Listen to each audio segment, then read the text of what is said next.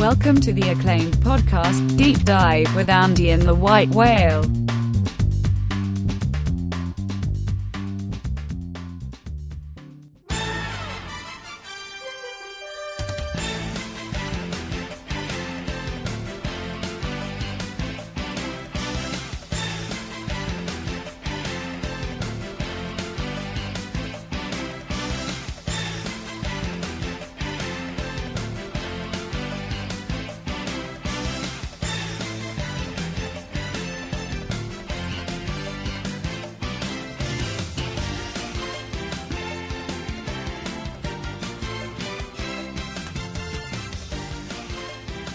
Welcome to the Deep Dive. NBA Finals, Andy. Can you feel it? Are you fired up? Can you hear the round ball rock?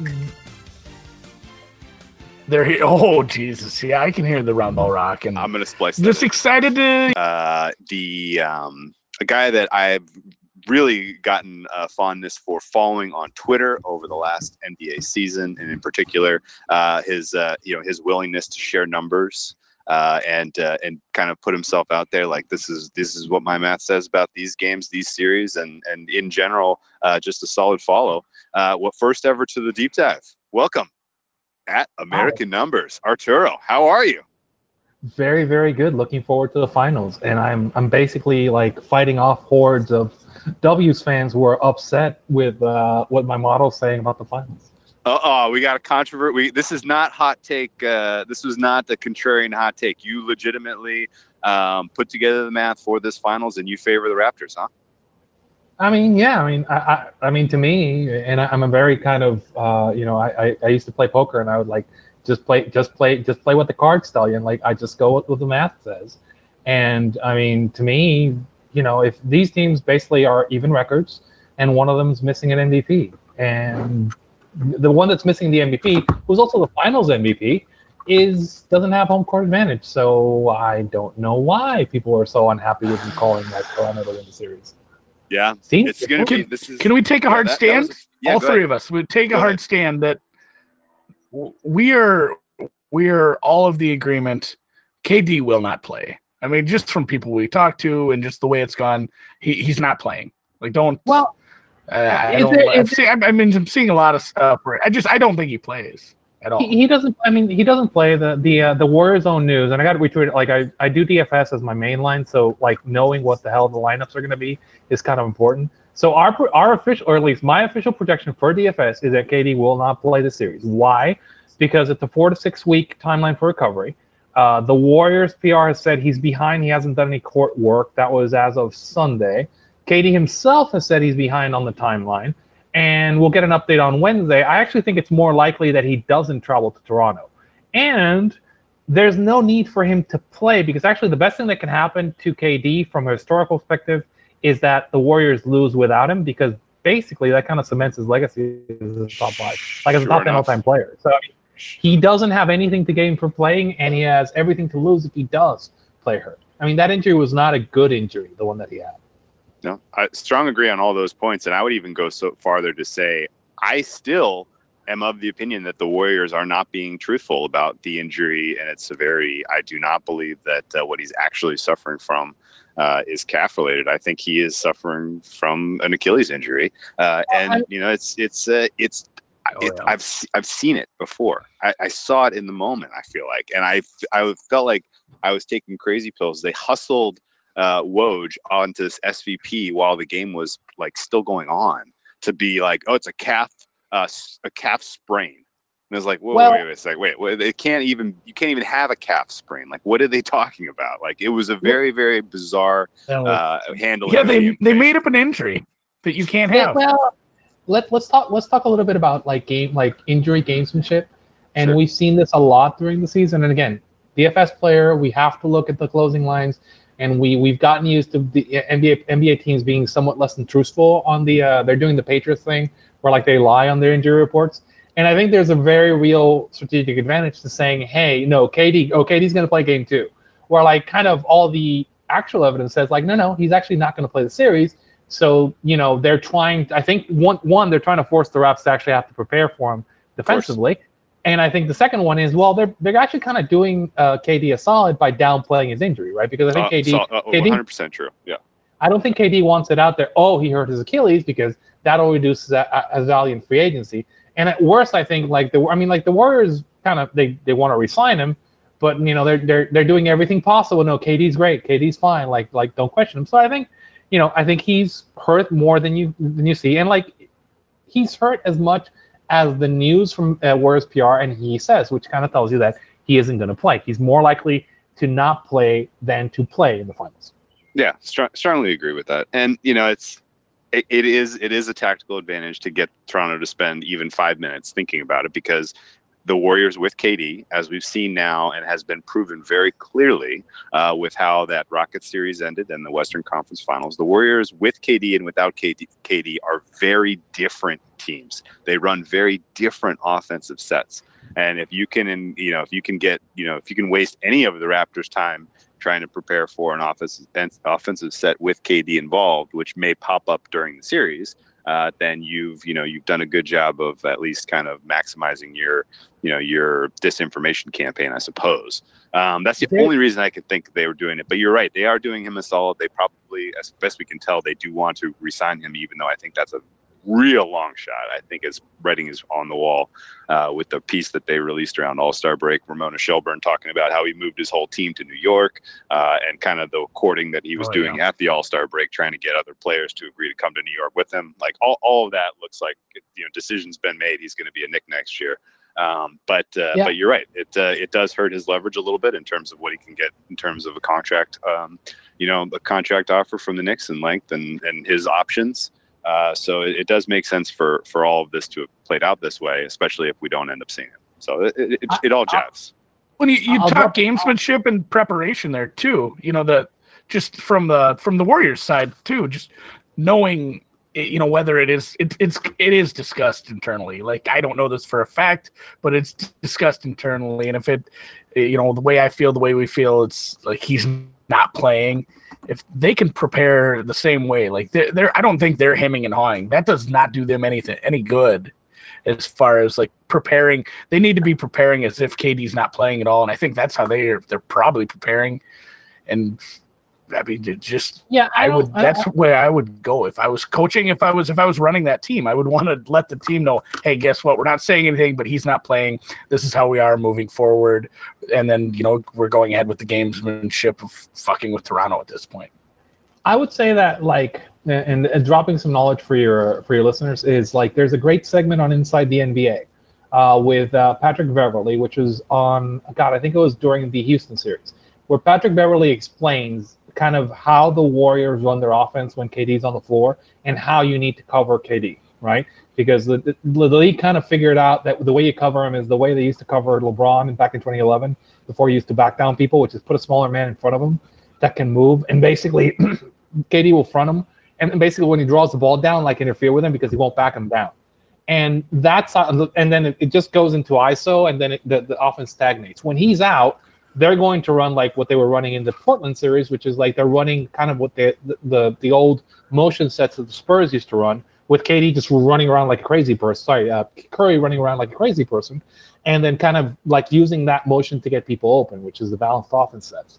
And the difference being that they can do that against Houston and Portland, because Houston and Portland didn't have the personnel, the physical big dudes, to knock the hell out of Curry when he does that.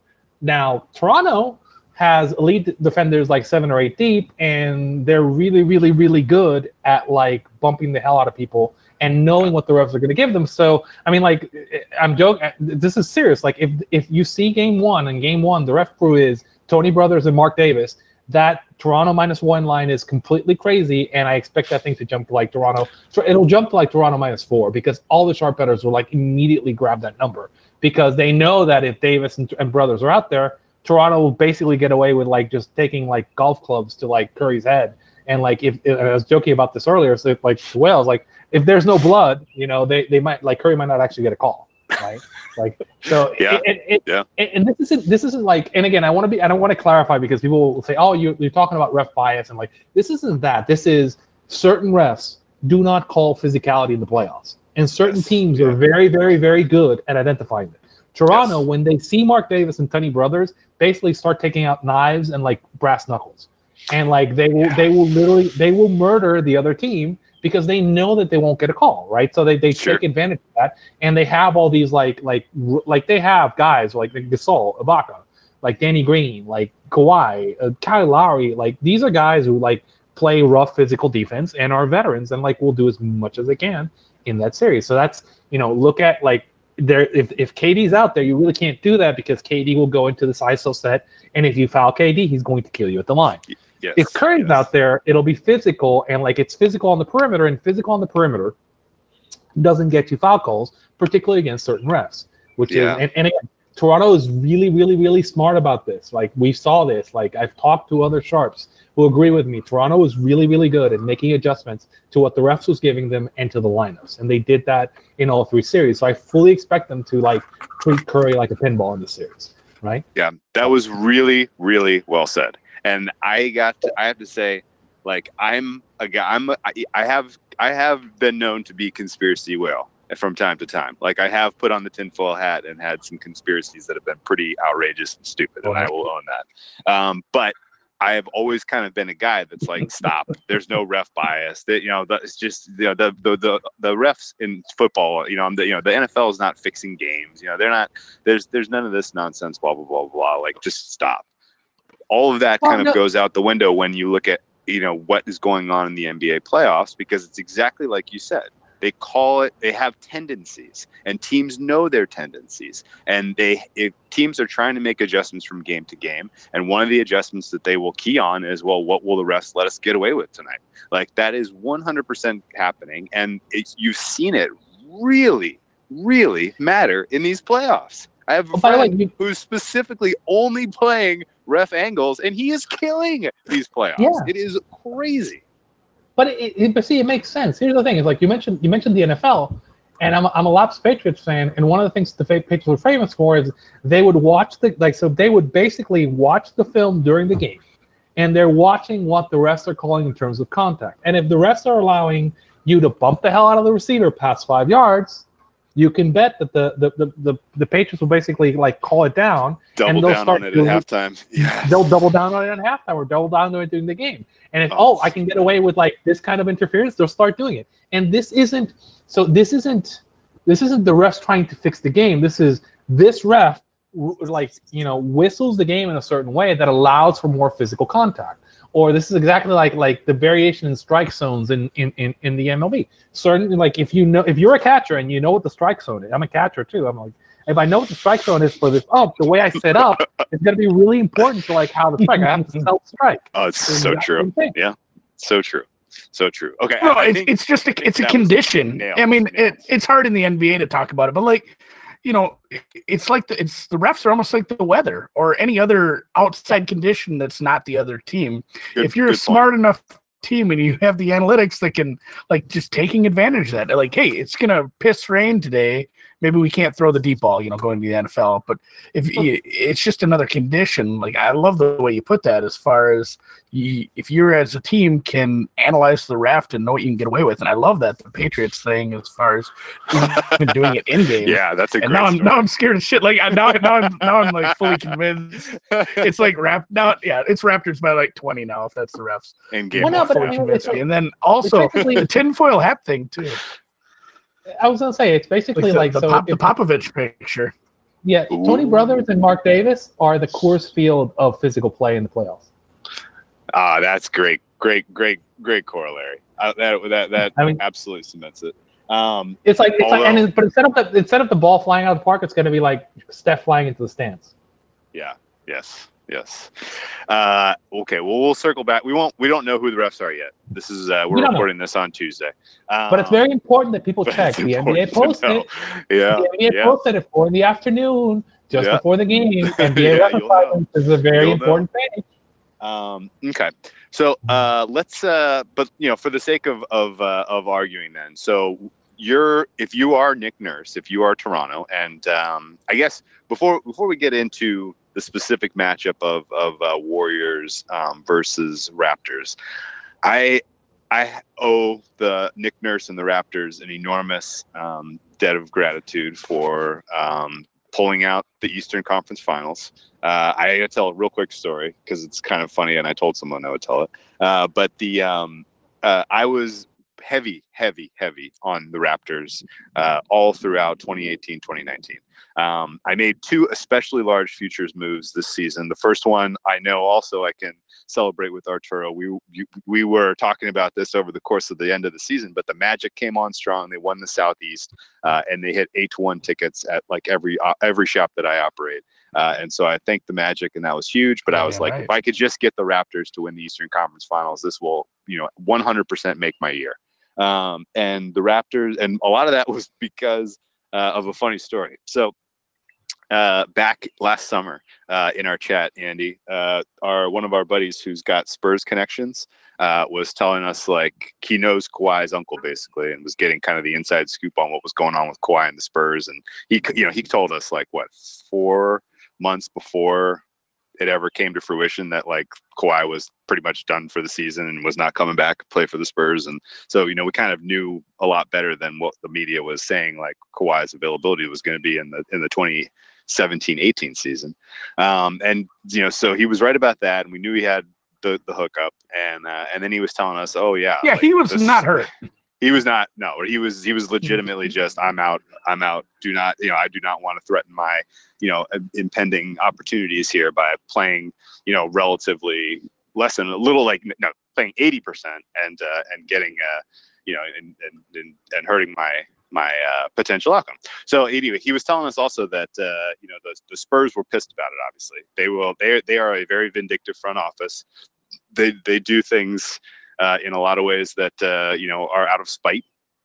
And so this was believable. He was telling us that basically they were trying to make a deal to send him to the Phoenix Suns because they're like, fine, if you don't want to play for us, we'll send you to play for Robert Sarver.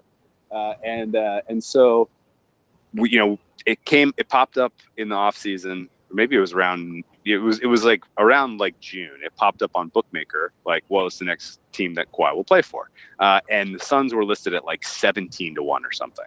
Right, it was something insane like that. 28-1. Was it 28-1? It was that high. It was something ridiculously high, and we were like, and I was we were scratching your heads like, why are the Suns even on there? Like, who at all has that? Understands that could happen. But somebody requested it. It was up there. One of like 6 choices, and so we were like, okay, move some money into Bookmaker, hammer Suns, right? And so I had a good amount of limit bets on the Suns at Bookmaker. And it was probably it was within the same day that this happened, where I was just finished kind of getting down what I wanted on Kawhi to the Suns. And somebody retweeted on my timeline, like a draft night tweet that Woj had about the Pacers have a deal for Kawhi, like for something from like 2011. Right. And so I see that and I'm just like the bottom fell out of my stomach. I was like, no, like, I can't believe this happened because, it was like an 8-year-old. I was like, no, it was an 8-year-old tweet. I didn't see the date, but I was just like, oh God, I can't believe I got screwed like this. This sucks. And so I raced back to Bookmaker to look for Pacers to see if I could just unload enough to cover all my exposure that I had just laid out on the Suns at 28-1. And so the Pacers weren't listed, but the field was listed. And so I moved like a decent amount of Bitcoin over to Bookmaker. I dumped it on the field thinking that he was, that it was going to be imminent, news that, that Kawhi was going to the Pacers. That now I've got basically double my exposure down on field and Suns, and come back and find out, oh, that tweet was like 8 years old. So I was like, oh, great. Now I've, completely screwed myself, trying to be, this inside information guy and get, known bets down. And it worked out in a funny way because, people really started going, 5 dimes hung a prop then on Kawhi, and the Suns got pounded from like 28-1 down to like 3-1. Right? Do you remember that? Like that thing really tilted at 5 dimes, and people were like, "Oh, the news is out. The news is out. He's going to the Suns. He's going to the Suns." And I mean, we were like congratulating each other in the chat, like, "Yeah, Kawhi to the Suns is happening. Look at that number moving 5 times." And then lo and behold, the surprise announcement comes out that the Raptors made a deal and Kawhi was headed to Toronto. And so at that point, I'm like, oh crap! Like, was Toronto in the field or not at Bookmaker? And race back, go through all my screenshots that I had at the time and find that yep, Toronto was in the field. And so I ended up with, and the score on the field was close to like 20-1-ish, I want to say. It was way up there. And so I had an enormously huge payday for like the stupidest, luckiest reason possible of just legitimately just making a brutal mistake and then cashing Kawhi to the field and Kawhi to Toronto. And so at that point, once they cashed that ticket and I had just this enormous amount that was like a gift, I was like, you know what? I'm rolling this into Toronto Eastern Conference futures. Like LeBron's gone. Like somebody's got to take over the East.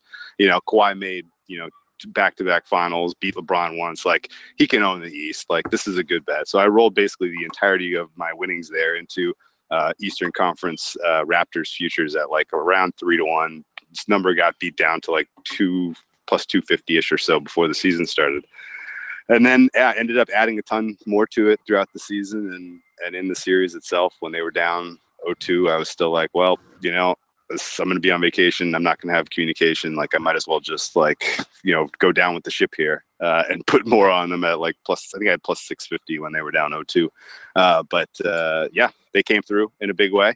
And I feel like I have Nick Nurse to thank for that. Nick Nurse made some incredible adjustments during that series. And on the flip side, but Budenholzer did exactly what he was known for heading into the series, which was failing to make the key adjustments needed to win a playoff series against a legit opponent. So I guess I'll flip it to Arturo first. What are some of your takeaways from that Eastern Conference Finals? And does Toronto, have they used too many of their bullets to this point in the playoffs? I mean, they went 7 brutally tough games against the Sixers. The 6 games they played against the Bucks were tough. I mean, I know the finals are spread way out. We got 2 and 3 days, mostly 3 days rest between games, 1-2 day rest. Like what does Toronto have left, and what were your key takeaways from that Eastern Conference Finals? First, I'm going to say that like the reason that I have some sources in Kawhi's camp, which I'm not going to burn. All I'm going to say is the reason he wound up in Toronto was very clutch. That's all I'm going to say. Okay. That's all I'm going to say about it. Okay. It's a very particular sort of reason why there's another deal that was in place that kind of fell apart, and that's what I've heard, right? And there's actually from what I've heard, like Toronto fans, he's not. What I've heard is he's not against staying in a small market, and I think they have a good shot at keeping him, right? Again, I think that there's always the LA is the elephant in the room, but hey, I think there's a real chance, and Toronto's doing a good job at it. My takeaways, right, are going to be that so what you're saying in terms of what Nurse did versus what Bud did, which is really critical, is Nurse went to a playoff rotation, very short rotation, lots of minutes for his starters, 40 plus for all his key players, and only about 7 guys deep. Bud kind of stuck with his regular season rotations. I made this point. Giannis has played 1 game in 2019 where he's played more than 40 minutes. Only once, and that was the overtime game that they lost, right? So and I've said this, if the Bucks simply just go to playoff rotations, if Kawhi plays 42 minutes, they sweep. I think because it was that. Those games were a margin. I think they win Game 3 if Kawhi plays 42 minutes in regulation. Yeah, you mean Giannis, right? If Giannis is on the floor, an average of 40 plus throughout the series, you think the Bucks win the Eastern Conference Finals? I think the Bucks sweep. I think because they take Game 3, which is close, and then Game 4. Sure. No, that's a good point. Actually, thank you, Coach Bud. That's a good point. Well, no, here's the thing. They lost. Game 3 was it was the swing in the series. There was 2 things. There's I'm gonna screw up this name. It's this Lakers film guy, TR. I forget his name. I'll look it up later. But he put this great thing up where he showed what the adjustment was that Toronto made. Toronto basically crashed on Giannis. So basically, Kawhi was directly helping on Giannis on every play after Game 3, and they would crash on him. And like Bud really didn't adjust to it and like look to the open man until like until late in the third quarter in Game 6. He realized, hey, is that Brook Lopez? Oh, I remember when he used to score 25-10 when he was with the Nets. And if you like in that game, like all of a sudden, like they started like going to Lopez, and Lopez actually started killing them because like Toronto was still crashing down on Giannis, but like, hey, Brook Lopez can actually make shots in critical times because he's a good offensive player. They also had Middleton, who they never used in that series. So like Bud, this was a George Karl worthy playoff coaching performance, and because George Karl is like nobody's cost me more money in the playoffs than George Karl for like taking teams that should win a series and like playing the wrong guys, playing them like regular season minutes and like not making any playoff adjustments. So Bud, great regular season coach, much better than Jason Kidd. Terrible playoff coach. He just didn't adjust the rotations. He just did like really bad things. Like I still in my heart, I think the Bucks are the best team in the NBA. But they just did not. They look like a young team, and their coach just made terrible adjustments, right? So how do you get in? How do you deal with a situation like that when you're using a numerical model? When you come up against a coach who you would model coaching tendencies and player rotations one way for the regular season. You just basically say you account for that explicitly. Like Toronto's going to do this with their minutes and their rotations. Bucks are going to do this, and that has. How do you quantify that impact? Well, again, I'm a DFS guy, right? So DFS means like the most important thing in DFS is minutes, right? So I used to do this all. Probably.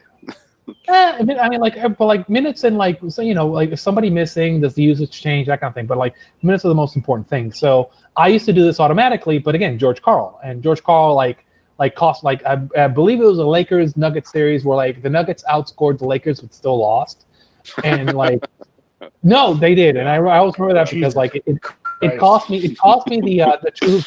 I would have won the True Hoop Stat Geek SmackDown on ESPN, but I lost because stupid George Karl. So based on stupid George Karl, I ended up like snake in the grass. I ended up like, what I do, same thing I would do for DFS. I sit there, I look at the rotations, I look at the typical adjustments and the averages, and I make adjustments for the rotations by hand. So like I know that the Warriors will shorten the rotations. I know what their projected rotations are. I know that Clay is going to play 42 minutes. And I know I know that Curry will play X amount of minutes, and I'll adjust that by hand. For every series, I'll do the same thing for Toronto. Toronto's going to play 7 guys. I know what the minutes are going to be. So both, like, I know what the adjustment is going to be based on like past performance, and I can get it within the ballpark fairly easily. But like you have to go in and account for that, because if you just assume that a team is going to be exactly the team they were in the regular season, like there's no chance that Jeremy Lin's not playing in this series, right? Unless it's a blowout. Unless it's a blowout. Like, yeah. Yeah, these guys aren't playing. So you go in and you. I'm sorry. Wait. Let's qualify. Jeremy Lin's not playing in this series unless Tony Brothers and Mark Davis are repping Game 1. Yeah, unless like fingers crossed. Unless Kerr like flies the white flag in one of these games, and you're like, I'm passing on this. Yeah, and I think the other thing you were talking about, and this is actually another really important bullet for the playoffs, which is, am I worried about the rest for the playoffs? No, I'm typically not worried about rest and injuries for the playoff unless it's like an injury that keeps you off the floor, because there's a little known fact, which is, per the CBA, the NBA does a fixed amount of tests in season for drugs. So like for drugs, for HGH, for everything else. Past the last test, basically, once you do your last test, you're free and clear, and that means that like you can get the best medical science. So all of a sudden, LeBron is leaping out of the building in the playoffs, All of a sudden, Dwayne Wade is like much more, like Dwayne Wade looks like much better, or all of a sudden, like Rajon Rondo looks like, I didn't realize Rajon Rondo could still leap like that. Or like, wasn't Kawhi's leg kind of gimpy, and all of a sudden looks yes, good? I was just going there. I was going to ask you. Okay. Well, the way to kind of view it is like miraculous. Yeah. Well, no, it's not. I mean, like what basically happens is silly. Yeah. But they have the best access to like medicine and recovery that they can have at this point. And look, like they won't have another drug test until I think it's after June 1st. So like, I mean, if they need something to help them kind of like jump better or look or run better or do that, they will. And like, I think that like you can kind of expect, unless they can't physically walk, which is what happens with KD, they will be able to play and they'll be like, they'll be fairly healthy. And again, you mentioned that the finals, actually, you have like a significant amount of rest between games, so it shouldn't be a big deal. I mean, Toronto's going to play those rotation minutes, and I mean, I think that you can expect that, both those teams will run short rotations. And unless somebody like, unless their legs falls off, they're going to be playing, right? That's pretty much what you can expect. Man, I mean that Milwaukee, the Milwaukee rotation you talked about the coaching. And did it surprise you, or I mean, is that kind of how you lined it? Yeah. It surprised me. You didn't kind of make that as clear. Well, I mean, what did it surprise you how badly they managed that in the last, basically? Yes. I mean, 4 games, but really the last 2 games, it was awful. To clarify, Seth Byrne, who's one of the guys who Seth Byrne does this thing where like he takes our models that we post and he projects them against the Vegas line. So my model was on Toronto, right? Sure. I thought the Bucks would win the series, but I thought Toronto had a much better shot at winning the series than what Vegas was giving. So I was taking the position. I was taking the position on Toronto. And what was interesting is I kept thinking, Bud's just Kawhi is like what, 23, 24. He's going to play in 40 minutes and he's going to win the series. It's obvious. It's right there. Chris Middleton. Like, here's the thing. Whatever you think about, like, Jason Kidd had like real problems. But that coaching staff last year, and Whale, if you're a Boston fan, you know this. That coaching staff last year in the Boston series basically almost killed us with Middleton, right? Yes. Because once we started collapsing on Giannis, they killed us with Middleton. And like for some reason, like Bud just didn't do that. Like Chris Middleton's right there. Like they're doing doubles and triple teams on Giannis. Chris Middleton's right there. Brook Lopez is right there. Brogdon's right there. Why aren't you killing us with these guys? I'm not saying Toronto couldn't have adjusted to that, but there wasn't any. And I'm going to remember the Lakers guy who basically like broke down the film and showed like they made no adjustments. The guys were open until kind of late in Game 6. So it's not that these coaches don't make the adjustments. It's just like they're really, really slow to doing that. And by the time Bud did it, then, well, I mean, Kawhi just had already, Kawhi had already gone and grabbed his heart that was rebounding off of missed 3. I mean, it was like, insane. Yeah. No, I remember. Going into the finals with the coaching, the coaching disparity isn't there. I mean, it flips. I guess if you want to talk about that, strictly from an experience standpoint, yes. But let's give Nurse. We'll give Nurse's due in just a second. I want to put a final bow on the Budenholzer because Andy, you asked did you expect it? I had a long conversation with our NBA chat buddies after Game 3 when we were like, okay, Toronto, that was their game. Like they should have won more convincingly. Siakam missed some free throws that would have put that away in regulation. They ended up getting it done anyway. Like that was. To a degree, it was lucky, but that was their game. And we talked after that game, like, okay, well, what can the Bucks do now? Like, people expected the Bucks to come back out and win Game 4 because they were the better team, blah blah blah blah. And we were like, you know what? Like, no, that Toronto made some adjustments. They have some mismatches right now, and the adjustments were there for the Bucks at that time. They could have fired Eric Bledsoe into the sun. They could have gone big and just gotten way physical and just attacked the rim at will. Gasol was doing a very subpar job protecting the rim, in my opinion. But the way they were collapsing on Giannis, it made it very, very, it mitigated that to a degree. But the adjustments were there for the Bucks, and we talked about it. We're like, you know what? Like, what is Budenholzer known for? He's known for this in the gambling community, that he does not make good adjustments during playoff series. And so that was kind of like the only kind of ray of hope I had. And now I feel very lucky to have won that Toronto series bet now, because like, before the series started, I saw the graphics, like, Kawhi has played, 5 more games than Giannis to this point. And he's averaging 10 more minutes per game. Like, oh my God, Giannis is fresh, and he's, they're going to be able to crank up his minutes, and it's going to get wild. They didn't do it, and that made the difference. And it wouldn't surprise me if, like, everyone talking about this now in the post-mortem does kind of get through to Budenholzer that he needs to have a different approach next year. I'm softly preparing a pretty strong position on Bucks for 2019, 2020. I feel like they needed to make this step. They needed to have this loss and kind of learn from it and improve from it. Like, it's so tough for teams just to go from 0 to 60 and, never win a playoff series and then all of a sudden go to the finals in one season. Like, that's a huge leap. But now that they have the experience of at least one Eastern Conference Finals, I won't be shy kind of getting involved in some Bucks positions for next season, because Giannis now, the Eastern Conference is kind of his, especially if Kawhi goes west. Yeah, I mean, I think that's going to be the key. Does Kawhi go west? I think that's the key. I think, and then you had the Tony Brothers Mark Davis game, which was Game 5, and then you had Kawhi. Yeah. You had Kawhi shutting the door on Game 6. I mean, I think that's kind of where you wind up on that series. Yep. It's good. So you're not concerned about Kawhi potentially? Yeah, let's talk Nurse and Kerr. Yeah, Nurse and Kerr is good. Good jumping on point. Yeah, go ahead. So Kerr basically gets out coached in every single playoff series he ever plays.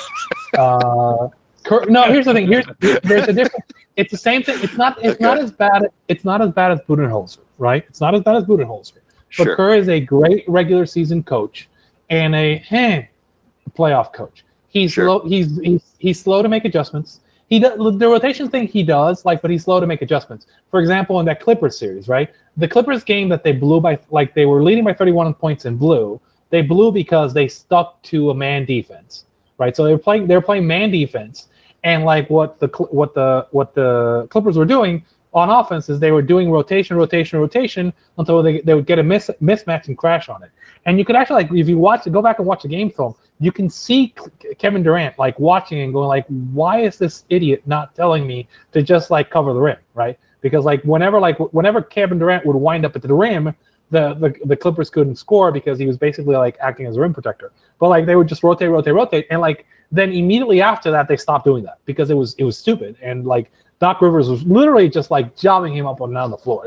It was kind of amazing in that series. Like the Clippers were winning basically because they were just like playing way smarter than them. And again, this isn't that like Kerr is a bad coach, but like I mean I kind of don't think that like so I know that Toronto will immediately like take advantage of like any ref disadvantage that they have, and they'll go out like make adjustments because we've seen them do this in this series. Where like I know that like Kerr will be slow to respond on these adjustments, right?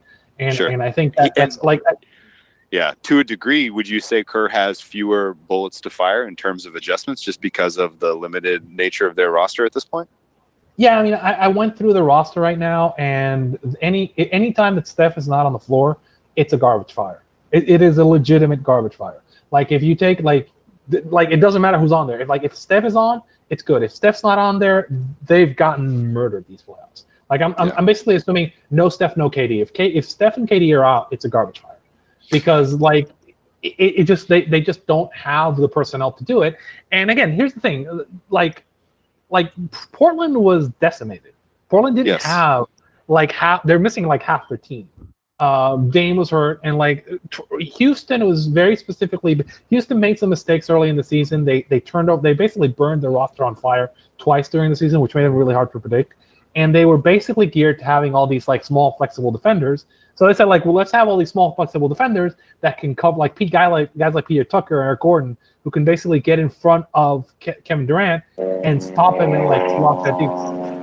Go ahead. That can basically stop Kevin Durant. And so once the series swung to, oh no, now they're going to play motion, and like we need physicality. Houston couldn't keep Clint Capella on the floor, and didn't have any effective size to throw at them. So really, this is your first kind of okay. I mean, like I feel like Philadelphia was better than like any of the opponents that like the Warriors have faced so far, right? Because there were specific limitations to some of these teams, and like that Philadelphia team was like tall and huge, and like had really good defenders, had a lot of stars, and like had guys who could go out and punch you in the mouth. Same thing with the Bucks. Same thing with Toronto. And this is going to Magic even to a degree were harder competition than or at least they Magic was a tougher series than Portland was for the Warriors. That's for sure.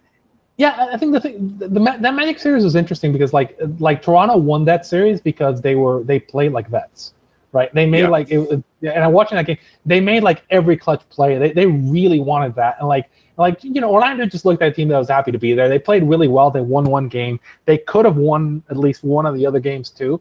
But no, Toronto kind of Toronto was at a different level. I kind of think that like Orlando team has a nice, bright future, but they just weren't ready for the speed of that series. But like getting back to the Warriors, I think this is going to be by far the toughest team they faced. And it's a team that like literally like that team, like Toronto has the perfect complement of defenders to throw at the Warriors, right? They've got Kawhi, they've got Danny Green, they've got Lowry, they've got Serge Ibaka, they've got Gasol, they've got Siakam. I mean, like they're gonna throw Kawhi to help on Curry, right? And they've got Danny Green, who there's a great Danny Green will go at Clay, it's like Siakam will go at Draymond, and there isn't really a mismatch they can exploit. And like they and again, I've seen this. You're a Boston fan, you've seen this Toronto team. They're gonna go out, they're gonna just physically manhandle this other team because that's the personnel that they have. And like I don't know if Curry can't hit, then it's not like they can't cover Clay, and it's not like they have any bigs that can actually be effective, I don't think, in this series. I mean, Draymond's going to want to be more of a perimeter guy, but I mean, it's a really they really, really are going to miss KD in the series. They're very much because KD is the one that if you have KD, well, then Kawhi has to help on KD, and you can't help on Curry. Yep. And it becomes kind of a different game. Whereas again, I think that Toronto -1 line is insane for game one. For multiple reasons, but I mean, the obvious one is I was walking it down so if this was a regular season game, right, and it's the Warriors are going to Toronto, both teams Toronto's healthy, and the Warriors are missing KD, what line do you get? Probably Toronto -6-ish, maybe 7, even 8. Yeah, somewhere in that range, 6 to 8, somewhere in there. Right, and what if I tell you that KD's out and Boogie's out? Yeah, yeah, just 8. Yeah, probably 8. I mean, I don't know. Boogie, I don't know what Boogie's impact really was, positive, negative for the Warriors over the course of the season. It seemed like they played faster when he was not on the floor because he was always kind of limited from a fitness standpoint, but I don't know. Boogie actually helps, so again, DFS. Boogie helps Clay and Dre and hurts Curry when he's on the floor. Okay. In terms of production. Because they run more PNR and they run it around Clay, and it's a thing. So if you're playing DFS, you always if from anybody who's playing DFS, just Curry, right? You want Curry, right? You want Kawhi, then build around that. But I think that's kind of there's a big $1 million tournament, so that's why I mentioned it. Gotcha. But yeah, I mean the way to kind of think about it is matchup wise. Well, okay, so. What do you how are you so they're going to bump Curry, right? And they're going to knock him down. He's going to make a shot. So what is your second option? So they're going to take Curry away, which is what they've done to they took Giannis away. They basically took Butler away, and they're going to try to do that to Curry. And Curry will get some of his, but they're going to throw the physical defense that the Cavs used to throw at. And then that means, well, Clay has to beat you. But Clay's going to have Danny or Siakam or somebody else. They're going to rotate these guys. They're going to have good defenders on them. And so is Dre going to beat you? Is Looney? Right? Is it Iguodala? I mean, it becomes kind of interesting. I think that, again, to me, I'm looking at it and going and the other point is -1, you're basically betting on, you're almost the Raptors aren't going to win by 1. The Raptors, if they win, they're going to win by 4, 5, 6, 7, right? Sure. So it's kind of a little bit of a silly line. To me, this at worst is an neutral court you'd be as a pick'em. But again, I've been watching these teams, the same reason the public thinks, oh, Golden State can actually play better, because they do. They play better in the playoffs in the regular season, because in the regular season, the Warriors won't, Curry will rarely play his last rotation in the fourth quarter. Same with Clay, same with Dre. One of them generally what happens is one of the 4 will play the last rotation, but they'll skip. And what I mean by that is if you divide the games, they're different rotations. There's generally a last 8-minute rotation in the fourth quarter where the starters play in a game that's competitive. And the Warriors, a lot of the time, will not send out all their guys for that last rotation. The Spurs started this. Kerr does it. But the Raptors do it too. The Raptors do that, and the Raptors also rested guys a lot on back-to-backs. So Kawhi never played on back-to-backs. So the Warriors, yes, they have a fifth gear that didn't show in the regular season, but the Raptors also have this fifth gear, and they've been doing it nonstop in the playoffs. So, if you say it's two even teams, they both have kind of the same step up. Curry and Kawhi have been playing at elite levels, right? Sure. And the Warriors are missing the two-time defending Finals MVP, who's also the MVP, who's a top 10 player ever, and they're also missing their starting center. Yes. And they don't have home court. So again, this is like, if you walk it logically, why are the Warriors favored in the series? There's no reason for the Warriors to be favored in the series, other than like public perception, right? And Sure. It is the public perception. I think you ask a bunch of people, there might be people that don't know that they're not playing. They don't have home court. Like that would just make sense to them in their head. I promise you, it's the Warriors. I promise it's Golden State. It's a fucking road game. Yeah. Like that, I think a lot of people are just glossing over that, and I think maybe you set a line like that because you're afraid of all the public exposure you're going to get one way or the other. You might as well not give them. I don't know. That almost works against. I'm puzzled too, and I think it was just kind of the perception. And I talked about this in the before we started recording, and where the real edge comes in, right? So where if you're somebody who's betting sharp, betting with models, betting with real data, where your edge is going to grow is when the public comes in, right? Sure. And what I mean by that is big events where the public comes in, the Super Bowl, NCAA basketball, the World Cup, preseason totals for over-unders. You want places where like the public is coming in, people who typically don't bet on this, and they're coming in, they're bringing in the preconceptions, and you're saying, well, this doesn't make any sense. And so, I ran I always run a model for the NCAA football basketball this year, and I was running a base one. I think we were winning at like a 67% clip or more against the spread this year, something insane. Because all these people who have no idea how these teams play are coming in and say, oh, that's a bad line. No, it's actually a good line, and you should be betting on the other side. And it's the same kind of thing here. I mean, objectively, at worst, this should be a pick 'em, right? And this is being there's objective. There's one factor that I want to push back on here. Sure. The core of this Warriors team. This is their fifth finals. This is their fifth time in this situation. You got four guys on the floor at the end of these crunch time games in Draymond, Iggy, Clay, and Steph, who have done it, and they've done it together. They've done it in situations where the going was a lot tougher. Like they have not really fired a lot of their bullets this postseason. Go ahead. Are you familiar with the historical model for finals? I've done this one too. I've got an historical model for finals. What does the historical model for finals tell you? The fifth final, teams that fifth final. That's a fair point. Yes, that's a fair point. They're generally going to crash, and they're generally going to underperform because people like father time, because the teams they're banged up. It's what Pat Riley would call the disease of more. Clay's checked. Clay might be leaving. KD is leaving, right? Yeah, right. Boogie's basically had two major leg injuries in the last 18 months. Yeah, so right. kind of it's that team versus the other team on the other side, which is basically all these guys who are super hungry, who want it.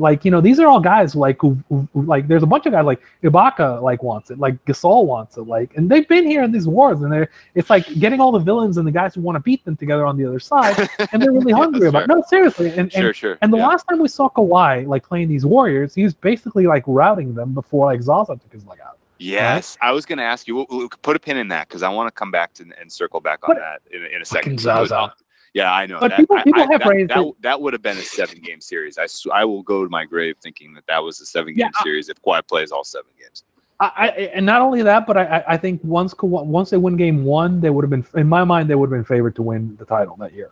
Because I think at that point you're saying, oh wait, they have home court, they have Kawhi, and Kawhi in 2017 was playing exactly like he is now. He was playing like the best player alive, and I think the comparisons to this Warriors team are the 04 Lakers, it's the 87 Celtics, right? Okay. It's the team at the end of the run, right? It's the 12 Heat, right? It's a team kind of at the end, at the limit, or maybe even the 13s. Am I missing these years? It's the 13 Heat and the 14 Spurs. Yeah, right? It's kind of Okay. It's a team at the end where like people are like, some people are leaving, some people are hurt. It's not quite the same. I've said this would be the most impressive banner that the Warriors can hang because really, it's not Joe Schmo on the other side. It's Kawhi Leonard who's playing this is as close to MJ as we've seen since MJ, right? Sure. It's like he's going out and he's rebounding. Like in crunch time in a playoff game, he's rebounding, getting his own free throw rebounds. But here's the thing. I still don't understand how he got that freaking rebound. The Bucks are the longest team in the league.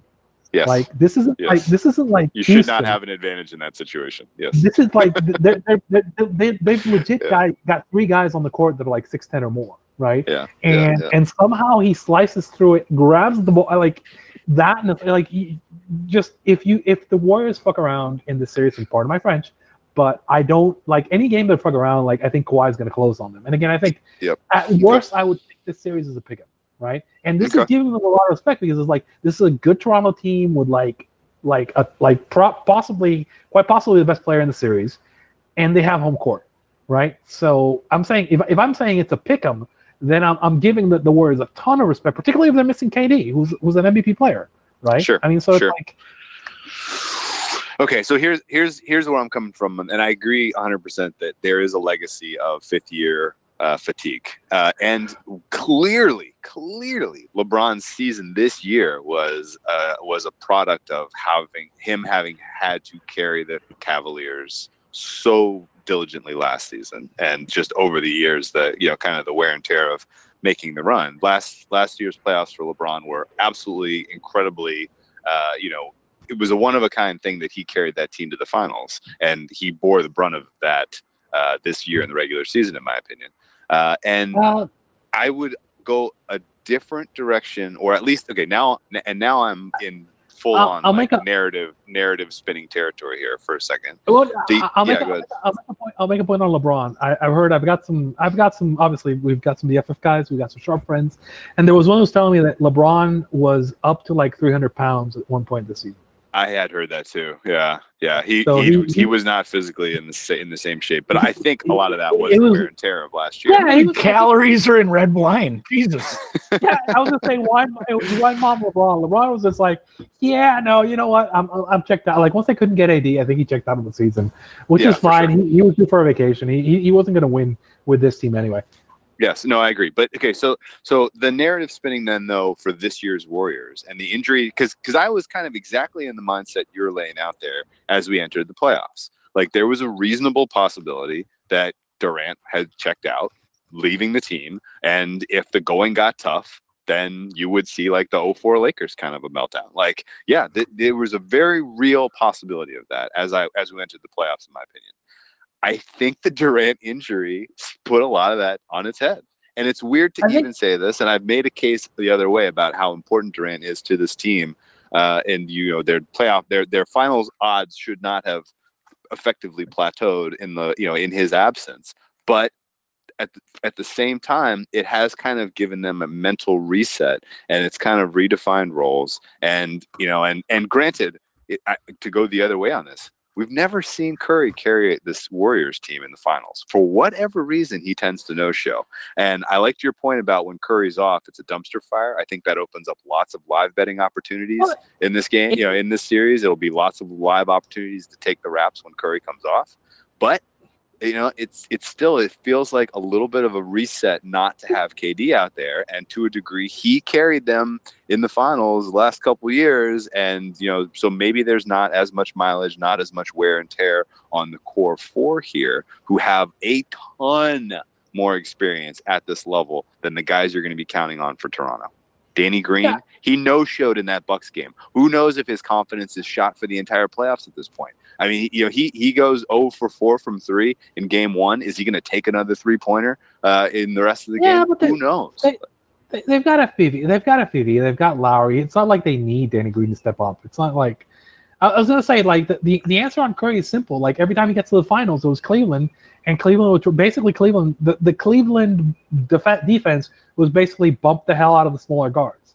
They Sure. did it to IT, The blueprint. they did The it to blueprint Lowry. is absolutely. The blueprint is absolutely there. I agree with you 100%. You go out and you bump the hell out of him, and they don't call it as much in the finals, and it's always been the case. I think let me ask you a question, right?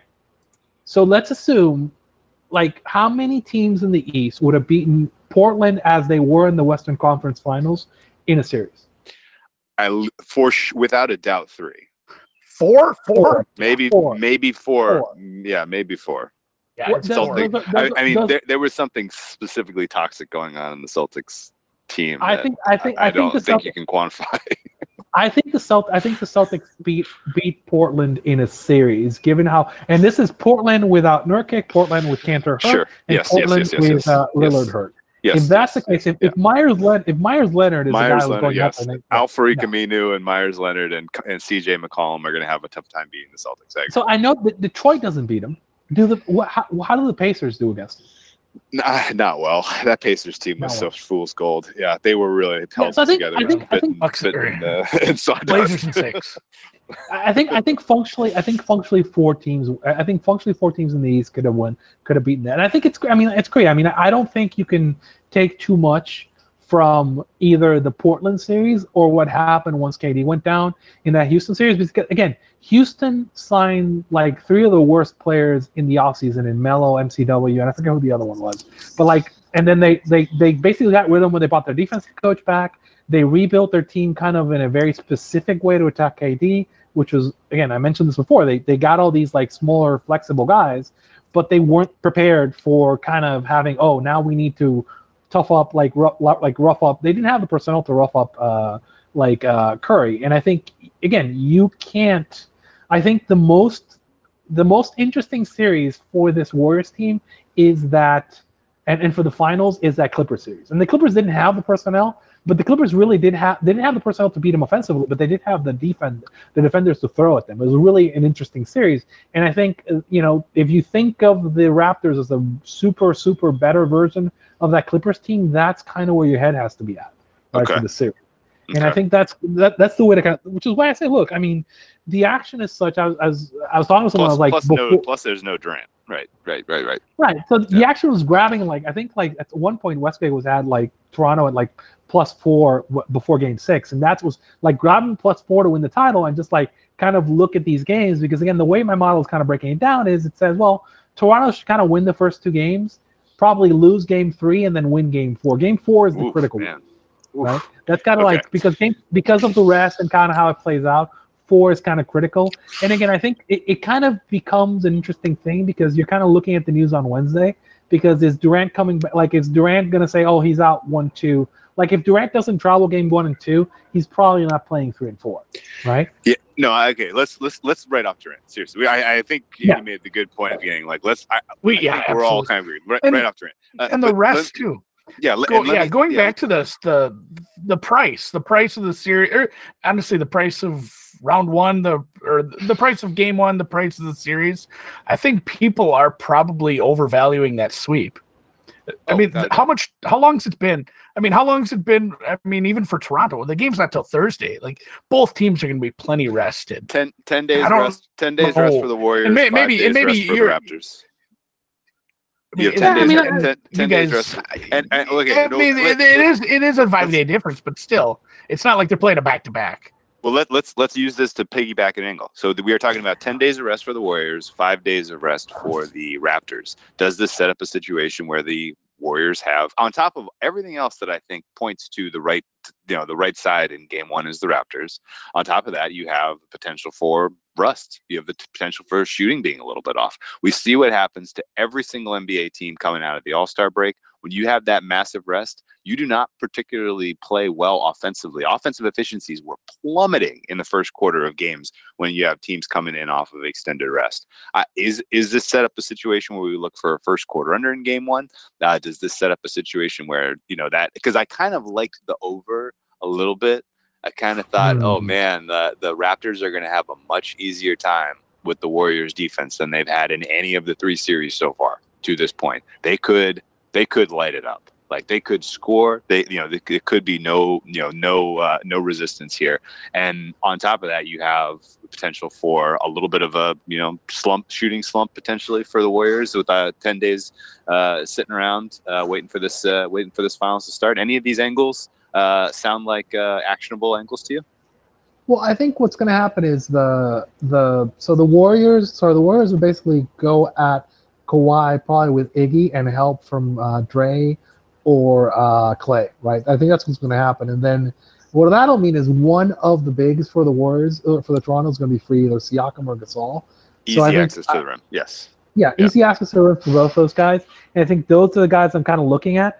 Actually, here's a twist. You know who the best, who's been consistently the best Raptor against the Warriors consistently? And actually, this gets us into a player prop for MVP angle, right? Oh, really? Who is the best? I haven't seen Van Fleet's price. No, it's not Van Fleet.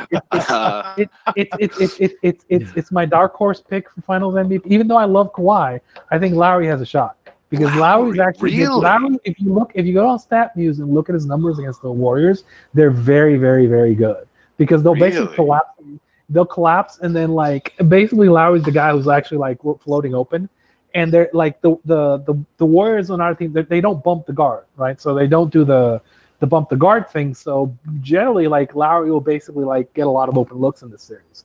And I think it's if he's there, he could have one of these two or three big games. I think for DFS that has value. I think for the player props that has value, and I think for MVP that has value. I think his odds are pretty low. I mean, his odds are pretty good, right? Got to look at that. I have them. There's just some wicked background noise near. I mean, Sorry all the odds are nice and long, just because the Lowry odds are 20-1. 25. You can get 25 at some places. I think 25 to 1. I think 25 to 1 for 25 to 1 is interesting for me for Kyle Lowry. Given what, so the Warriors are going to try to collapse and attack Kawhi. I don't think, based on what I've seen in the last two series, I don't think the Sixers were literally throwing Embiid, Simmons, and Butler at him, and he still kind of was just just insane. But sure, I mean, I think they can do enough to slow him down, and then that opens the door for Lowry, and that opens the door for one of the bigs, right? So if I'm playing DFS game to game, I'm looking at Lowry, I'm looking at Gasol, I'm looking at Siakam, right? And I mean, they were also doing it was interesting. Nurse never did Ibaka and Gasol. He never did it in the season, ever. I think he did it for 5 minutes in the entire season, and then he started he one of the great adjustments he made once the other teams. I think it was once Philly went huge. Philly's huge, right? So once Philly went huge, he went Ibaka and Gasol, and it was really effective. And one of the adjustments he made. And I actually think any minute that DMC plays, so when Boogie comes in, you might get Ibaka Gasol as a response. Ibaka Gasol and then Kawhi playing as a true three. And then they'll if any minute that DMC's on there, Toronto will roll out this massively sized lineup and rebound the Warriors to death. Okay. Is there a potential adjustment on the table for Kurt to put Clay on Lowry if Lowry gets off in game one? I mean, yeah. The problem is if you put Clay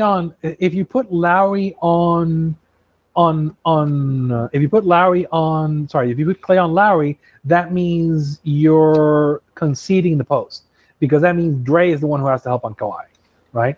Because I don't think they're you watch these games. Do you think there's any way you can cover Kawhi with a single person?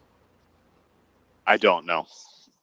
But you're going to have to double up. So if Lowry if Clay has to go on Lowry, that means it's Iggy and Dre are covering Kawhi when he's going to the post, which is what they've been doing is Kawhi attacks and he passes to the open man and somebody's cutting towards the hoop. So if that happens, then basically you'll see a lot of Siakam dunking and Gasol backing Looney down, right? Which again, these are not incompetent offense. I mean, Siakam, has some limitations, but if he's a cutter and he's basically getting who would be the cover man on there? It'd be Bogut, Jerebko? I don't know. Yeah, I don't know. Gotta be Jerebko. I don't think Bogut gets many minutes. I think Bogut gets minutes in game one in the series, and then we never see or hear from him again. Once Bogut's playing, I mean, William Hill's hanging a 50 to 1 on Lowry at Will Hill. You're kidding. Well, if only anyone could bet it. Even more into that, no one can bet there. Yeah, they won't pay it. It's hung. Okay, sorry. We'll still steer back into the finals. Okay, couple more thoughts for you. Let me set up a scenario that challenges how the series plays out. And actually, you know what? And I see a correlation between Lowry MVP and this being a short series with the Raptors winning. If the Raptors can win 1 and 2, if they win Game 4 and they can close out in 5, then I can see a situation where Lowry has put up average stats that are impressive enough to steal it from Kawhi.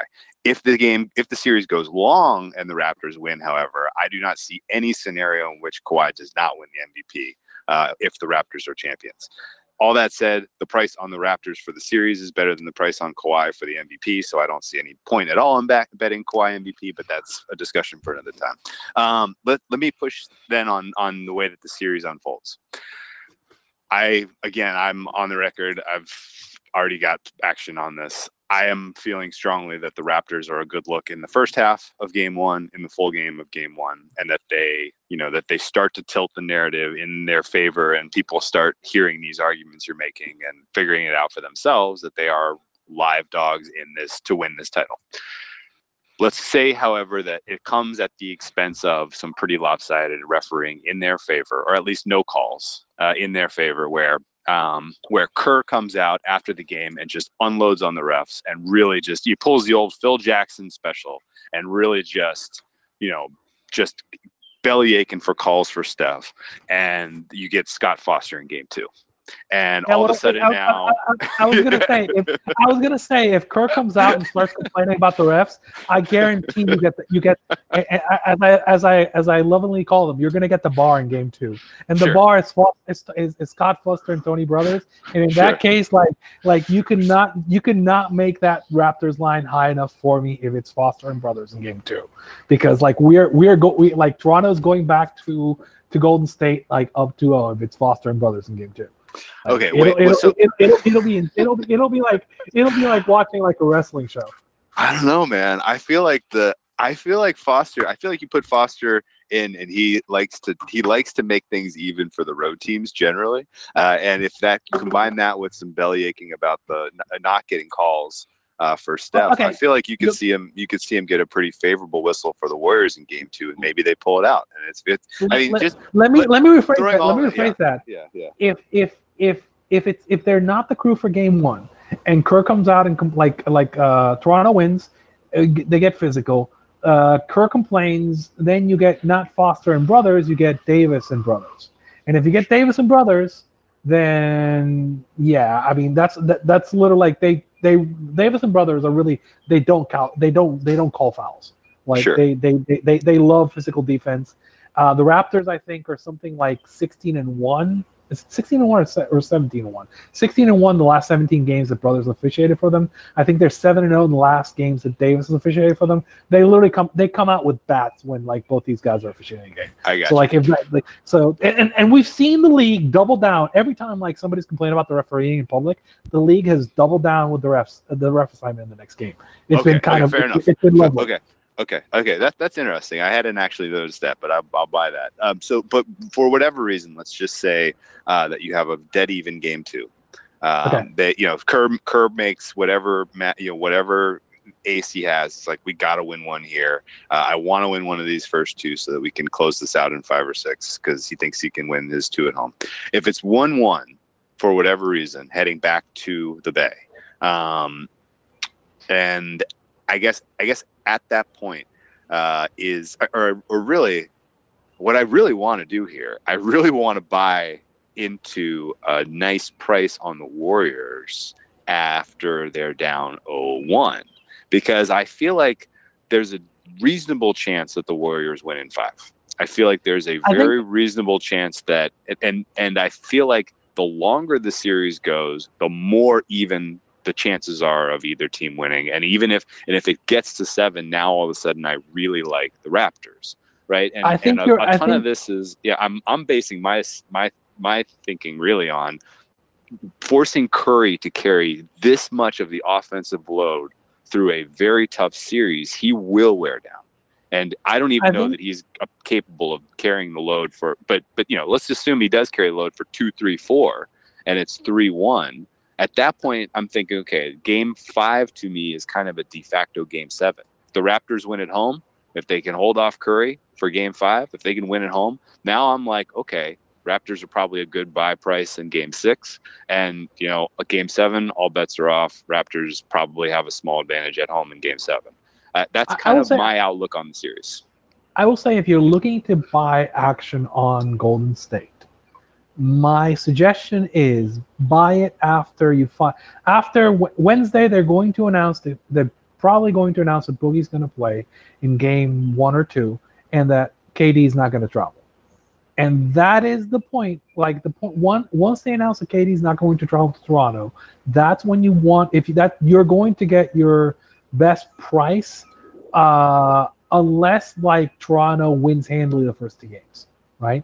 I think you. What if they just win handily in game 1? What kind of price would we expect to see on the Warriors? I mean, the Warriors are what, -3 something right now. Let's say so. If they say the best price you could get after a game 1, -270. Let's say Kawhi comes out like a monster and they win by let's say game 1 plays out like game 1 against the Spurs was playing out 2 years ago. So they come out and they just they run him off the court. It's like no Jaws injury. Kawhi has his range. He comes out. He just murders the Warriors. They win by 30. Right? They just completely run him off the court game 1. And KD's been announced out. Right? Yeah. If those 2 things happen, you're probably getting close to a pick'em for the Warriors, right? Okay. But but again, 2 very specific things. KD has to be announced out. He's out. He's not playing. He's a Knick, right? Forget about KD. He's a Knick, right? This is announced as news, and like Kawhi comes out and just runs him off the court, right? Okay. And that I think is the best case for a price there, right? But again, here's the thing: at that point, if that happens, do you want it? I mean, I know you're probably hedging, but do you really want it? Yeah, I kind of want it because I want to be able to play Raptors in the points in 5 and 6 if we get there. Do you know what I mean? I want to set up because I'm expecting game 3 and 4 to go the way of the Warriors. I don't have strong convictions on that, but what the hell? They shoot the damn lights out up there, and it's going to be the Raptors. The concern I have about the Raptors, beyond the fact that Siakam, you're counting on Siakam to not go cold. He has to contribute 20 plus points a game for you, and he's never been on this big a stage. You're counting on Danny Green not no-showing. You're counting on Marc Gasol, who's never been to this point, giving you something on offense, and he's shown times to go absolutely AWOL in terms of offensive contributions. And there's just too many fragile pieces around Kawhi on the Raptors that I think you need to count on contributions from to consider them, live in the Bay in games 4 and 5. I'm sorry, games 3 and 4, which to me sets up if they split 1 and 2, which I think is probable. If they split 1 and 2, then I think you're looking at 3-1 Warriors coming back to Toronto for game 5. At which point I want to have something in my pocket that cashes if the Warriors pull off game 5, but I want to be able to swing away on Toronto free and clear in 5 and 6. Do you know what I mean? Yeah. I know what you mean. I keep coming back to I think the Warriors will screw around one of the games at Oracle because they always do. And the difference with this series to the other series is they'll screw around. And Kawhi has always had kind of this thing where he decides, like it happened in the game against the Bucks when they were down 15. He decides, no, I'm beating you now, and he starts he starts cutting the ball. He just makes every play. Right, he makes every play on defense. He makes every play on offense, and all of a sudden, he wins one that he shouldn't win, and it's at this point the stats basically in the playoffs are saying that Kawhi is playing at a level that really only MJ and LeBron play. Right, so I'm at the point where I know he's going I'm basically in my head I'm saying Kawhi is going to get a game he shouldn't get. Right. And this has kind of been the case in every series. Like, they should not have won Game 3, and there's an argument they shouldn't have won Game 6 against the Bucks. But like Kawhi was like, no, I'm going to read. I'm the best player in this series. Yes. I'm going to steal that ball. I'm going to strip you. I'm going to rebound that 3 in traffic. And I kind of feel that, and you kind of have to account for that. And I'm like going like, look, if my money's on if my money's on the Raptors, I'm saying, I'm counting on Kawhi to actually like get one. I think that the most likely scenario. I mean, at worst, I think you're 2-2 going to Game 5. I think that's my. I think even if they split the games in Toronto, I think they split the games in Oracle too. Okay. Just because, because I just think what happened is like the Warriors will screw around and Kawhi will just say, okay, I'm taking this game, and there isn't and if the ref, and again, it's gonna be if the ref crew is in such that like the Warriors aren't getting any calls, then Kawhi is basically going to take one of those games, right? And again, this isn't biased. This is just there's a crew that basically allows physicality, and Curry just can't get an open look because he's getting bumped onto the floor every time he tries, right? Which has happened before in the finals. And again, I think to me, the most likely scenario for the Warriors winning is them winning in 7, in my opinion, right? Because like in that scenario, then you're getting a completely neutral whistle. And it's kind of the kind of game where like somebody can get hot and they can shoot and they can win, right? And yeah, sure. I mean, again, you've watched both these teams play this season. Do you really think that Toronto's not going to show up to these games? I do. It's not about not showing up. It's about their propensity to have small stretches where their offensive efficiency dips, and in those stretches, if the Warriors are humming. Right, if it's an over game, right? If the game is on pace to go over the total, if offensive efficiencies are there, in that game state, I'm concerned as hell about the Raptors having like a 5-minute brain fart where they only score 4 points. I agree. I mean, I know that. I think that then, and what'll generally happen, like there's probably going to be a game like that, right?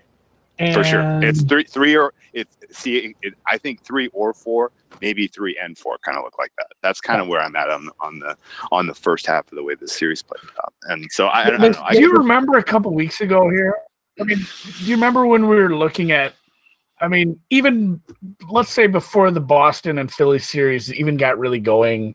I mean, you and I were kind of in agreement. It's going to be Milwaukee, Toronto.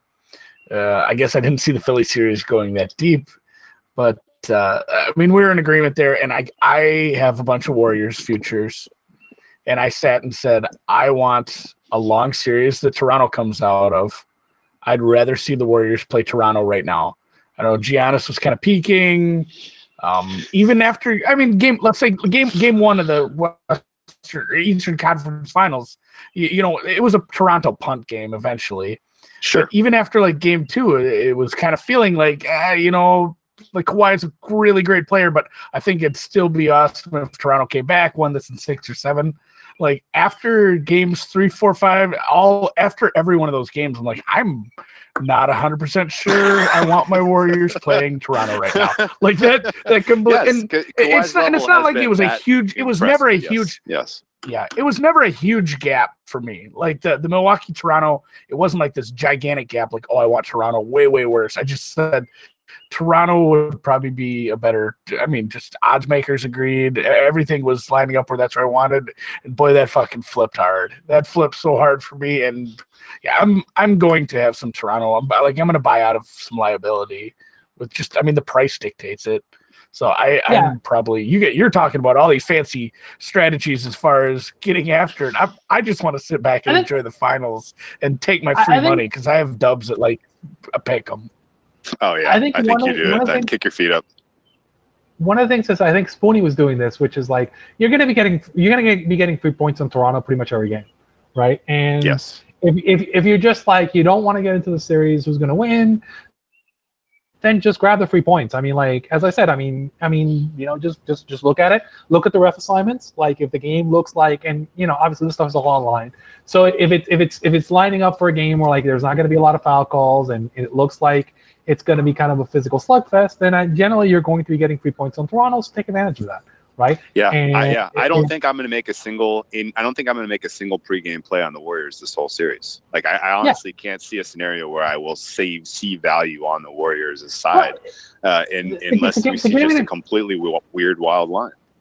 I think Houston lost that series against the Warriors, but I think they pretty much covered the spread in every game. I think they didn't cover on the. Am I wrong? I think they either covered Game 6. They were favorites and lost. Otherwise, I do think they covered every spread. Yeah, I think they covered every spread except the last game. So I mean, one of them on the Steph Curry missed layup in overtime. I mean, I know, but the point being, it was a missed dunk, I guess. Oh, he got blocked. The rim blocked him in overtime, and that cost the Warriors the cover in Houston. Sorry, go ahead. Yeah, but the point is, like, you're going to be getting 3 points on. You're going to be getting 3 points on Toronto. Take advantage of that, right? And I think it's fine. I mean, particularly if you're trying to matchups, and I think that if you want to avoid with that, then just do that. I mean, the other thing is, like, play the game of the first half on Toronto, and then, like, assume like happens sometimes, like the Warriors had like to come back in the second half. Right? Yeah, this core four does have that third quarter pop. Like, that was an old angle that was just completely unaccounted for in the lines makers. The Warriors' third quarter spreads through, and this core does seem to have that angle completely fell apart this season. But in this postseason without Durant, they have shown that propensity. But let me ask you a historical question, Arturo. As someone who has a lot of context in history, do you remember the last finals where the best player in the finals did not win the finals? The last finals when the best players in the finals did not win the finals. That's going to be the 2015 finals. 2015, where it was LeBron and a bunch of schmucks versus like basically like the answer to that Steph question. And Clay's first ever trip. Yeah, it's gonna be. It was, and LeBron was clear the best player in 2015. I think that one. I think before that. You got to go way back. Probably I probably go to 2007. I mean, you can make the argument that it was Duncan, but it was Duncan or LeBron in that series. Again, LeBron and a bunch of schmucks in that 2007 team. Before that, God, probably 2004. If you consider, Shaq was the best player in that series, and the Pistons won. I agree. Yeah, Shaq was the best player in that series. Before that, God. It's rare. It's really rare. 84? I want to say 84. Or wait, 84 or 87. There's the one Celtics. The one the one where Bird missed a shot in Game 6 that and the Lakers were all like, well, he missed? What the hell? That was 87. 87 Lakers beat the Celtics in that. Well, but 87 is a good comparison to this Warriors team, because I think that that Celtics team was like half the people were injured. McHale had at the foot, Bird was hurt, and it was like a really long slough. I mean, you obviously Len Bias died. I mean, they're just, that team was a wreck. And I think that I think that this Warriors team is comparable because, again, I mean, we've said this. I mean, I think some guys have checked out, some guys are hurt. The bench isn't what it used to be. Guys are older, and so I mean, I think I keep coming back to if I was in a vacuum looking at the numbers, at worst I'd put the series as a pickup, right? And I get why people don't do that, but I just think that getting edge on Toronto is no. I mean, it shouldn't be happening that way, right? And also, look, if I'm saying pick 'em Warriors, right? Yeah, right. Right. I'm saying they're beating a team who had the same record as them, missing Kevin Durant and without home court, which, I mean, I'm giving them a ton of respect. It's just I'm looking at it objectively and going but they're missing these players, and it isn't like this. It isn't like Toronto doesn't have the personnel specifically to attack them, right? Toronto, Toronto, the Bucks, and the Sixers all had the personnel specifically to attack this iteration of the Warriors. Right? Yeah. It's fun. Yeah. Nobody in the West really did, but everybody in the East kind of was set up to throw length and bodies and physical. Oh man, your case is very freaking compelling, man. It's very compelling. I can't shake the fact that if the Warriors can get it done early, if they can, if the ball bounces their way in game 2, if they have offensive performances that are up to their home offensive performances in game 3 and 4, like if they're 3-1, I think they're alive in 5. And if they win, obviously that's the series. But if they don't, now I'm completely flipping, and I'm like, okay, if they lose 5, then they're toast, because it's just going to be too damn hard for Steph to carry as much of the offensive load as he's going to be asked over 7 games. And it goes back to my question for you of what are some examples of playoff of NBA finals where the best player was on the losing team, and it's freaking rare. And it's wait, it's tough. But see, here's the problem. 95 Shaq. I'm putting him over Olajuwon. Wait a second. Who is 95 Shaq? No. I'm kidding. See, this is where I think they got swept. I think we disagree on Nick Anderson missed that free throws. Sorry, go ahead. Who is the best player? Who do you think is the best player alive right now? It's Kawhi Leonard. Coming into this playoffs, I thought it was Durant, but right now I think it's Kawhi. And some of that might be recency bias, but when the playoffs started, I predicted we would see Raptors, Warriors, and the Warriors would win, and it was on the basis of Durant being unstoppable. I think I'm flipping a little bit on this. I think Kawhi probably is the best player alive right now. Well, I mean, I think the one thing to account for is the Raptors basically babied him the entire season and just rested the rest of him, and he's moving a lot more freer now than he was in season. But again, here's the point: like he was shutting down Jimmy Butler in the Sixers game. He was shutting down Giannis. He was assigned to Giannis, and the numbers he just completely shut Giannis down every time he was covering him. So he was covering the number 1 defensive assignment, coming onto the other side and being like the number 1 high usage player on the other side, and then making hustle plays all over the floor. It was just okay.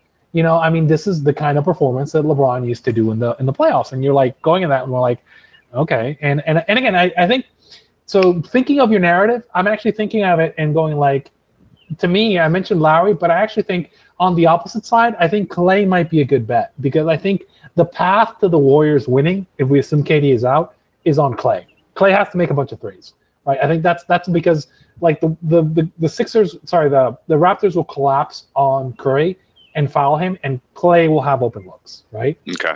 And if Clay can make a bunch of threes, then that's the path to the Warriors winning.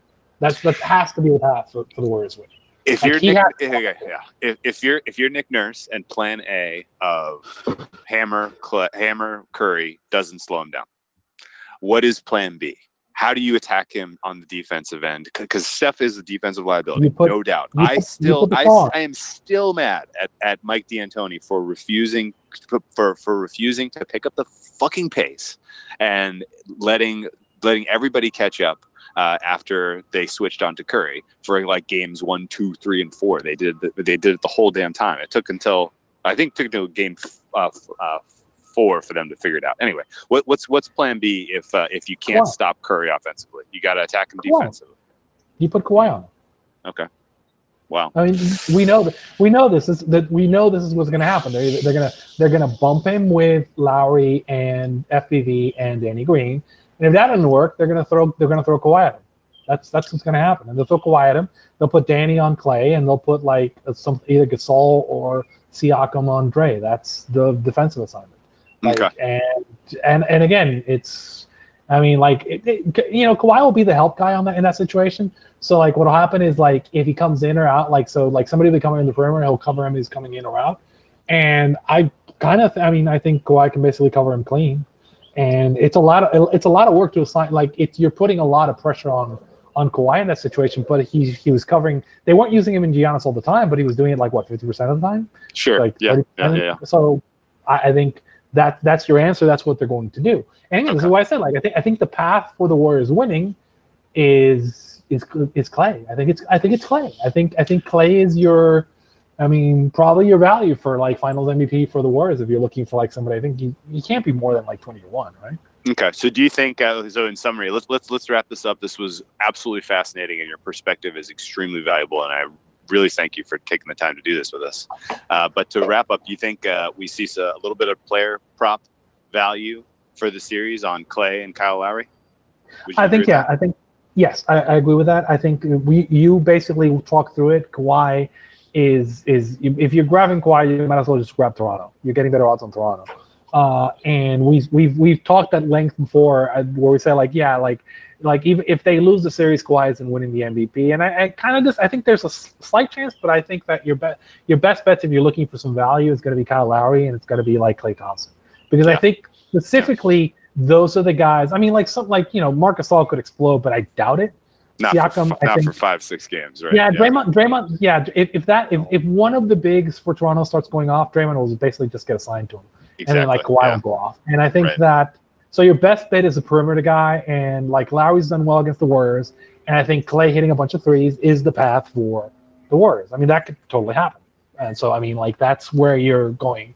Okay, so because I think like the best thing that could happen to Toronto is Boogie playing a lot. Because if Boogie plays a lot, no, seriously, and I mean because what'll happen is he's had 2 major foot injuries. And if they play Boogie and Dre, that means they're playing big, and Toronto can go like, okay, like now we can play Ibaka and like Gasol, and we can like and just play like they could roll out with like Kawhi for the 2 if they wanted to, right? Yeah. So they can roll these like really huge lineups, which favor them from terms of rebounding, and they'll get more athletic. So I think the Warriors will kind of if I'm Kerr, I'm staying away from like the Boogie lineups as much as I can. I'm playing him like against like the bench, but like the Raptors aren't really playing the bench. Okay. Well, I won't put you on the spot for an official prediction because you were kind enough to put basically the entirety of the guts of your model, what goes into it, what comes out of it on your Twitter page. So by all means, check out @AmericanNumbers. Andy, I need an official prediction from you though. I know you're going to kick your feet up and punt and take your free money on this one, but we're going 7. Hopefully, honestly, we're going 7. I don't know. So what's your favorite look? Over 6? Over 6 games? Did you see what the price was on over 6? I don't have your prop sheet open. Over 6 is plus 150. Over 6. What is the over 6? Plus 157. What's plus? How hard do they juice over 5.5? Minus 141. Oof. Yeah, the most likely the market thinks the most likely outcome here is Warriors in 6. Yeah, I saw that. I kind of like that prop, maybe an over 6. I kind of like maybe some Lowry player props at home. Now that you fully got me convinced that like Lowry can actually have a good series, especially when they're not playing at Oracle. Maybe at Oracle where they drop some of those down. It'll be interesting to look at some of those prices.